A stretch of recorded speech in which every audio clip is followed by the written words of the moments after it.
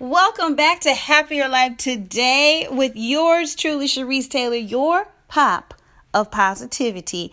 And I want to ask you this question. Do you love who you are in your natural state?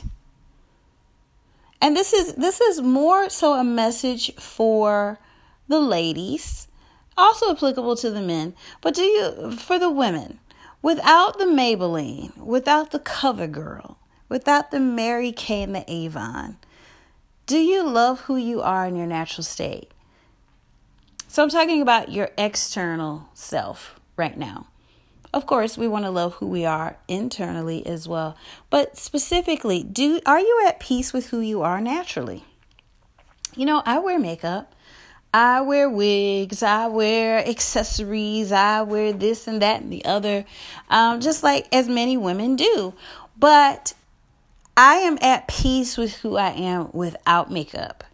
I am at peace with who I am in a t-shirt and some old grungy shorts from a decade ago, just as much as I am in a fancy dress, pantyhose, and heels.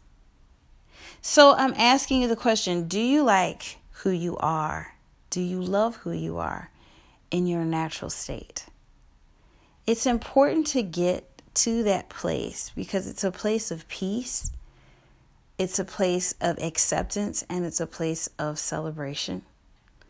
So love who you are naturally. God has uniquely and distinctly created you, crafted you, just as you are. Just as you are, every little detail of who you are and how you are. So embrace it, love it, and live loud.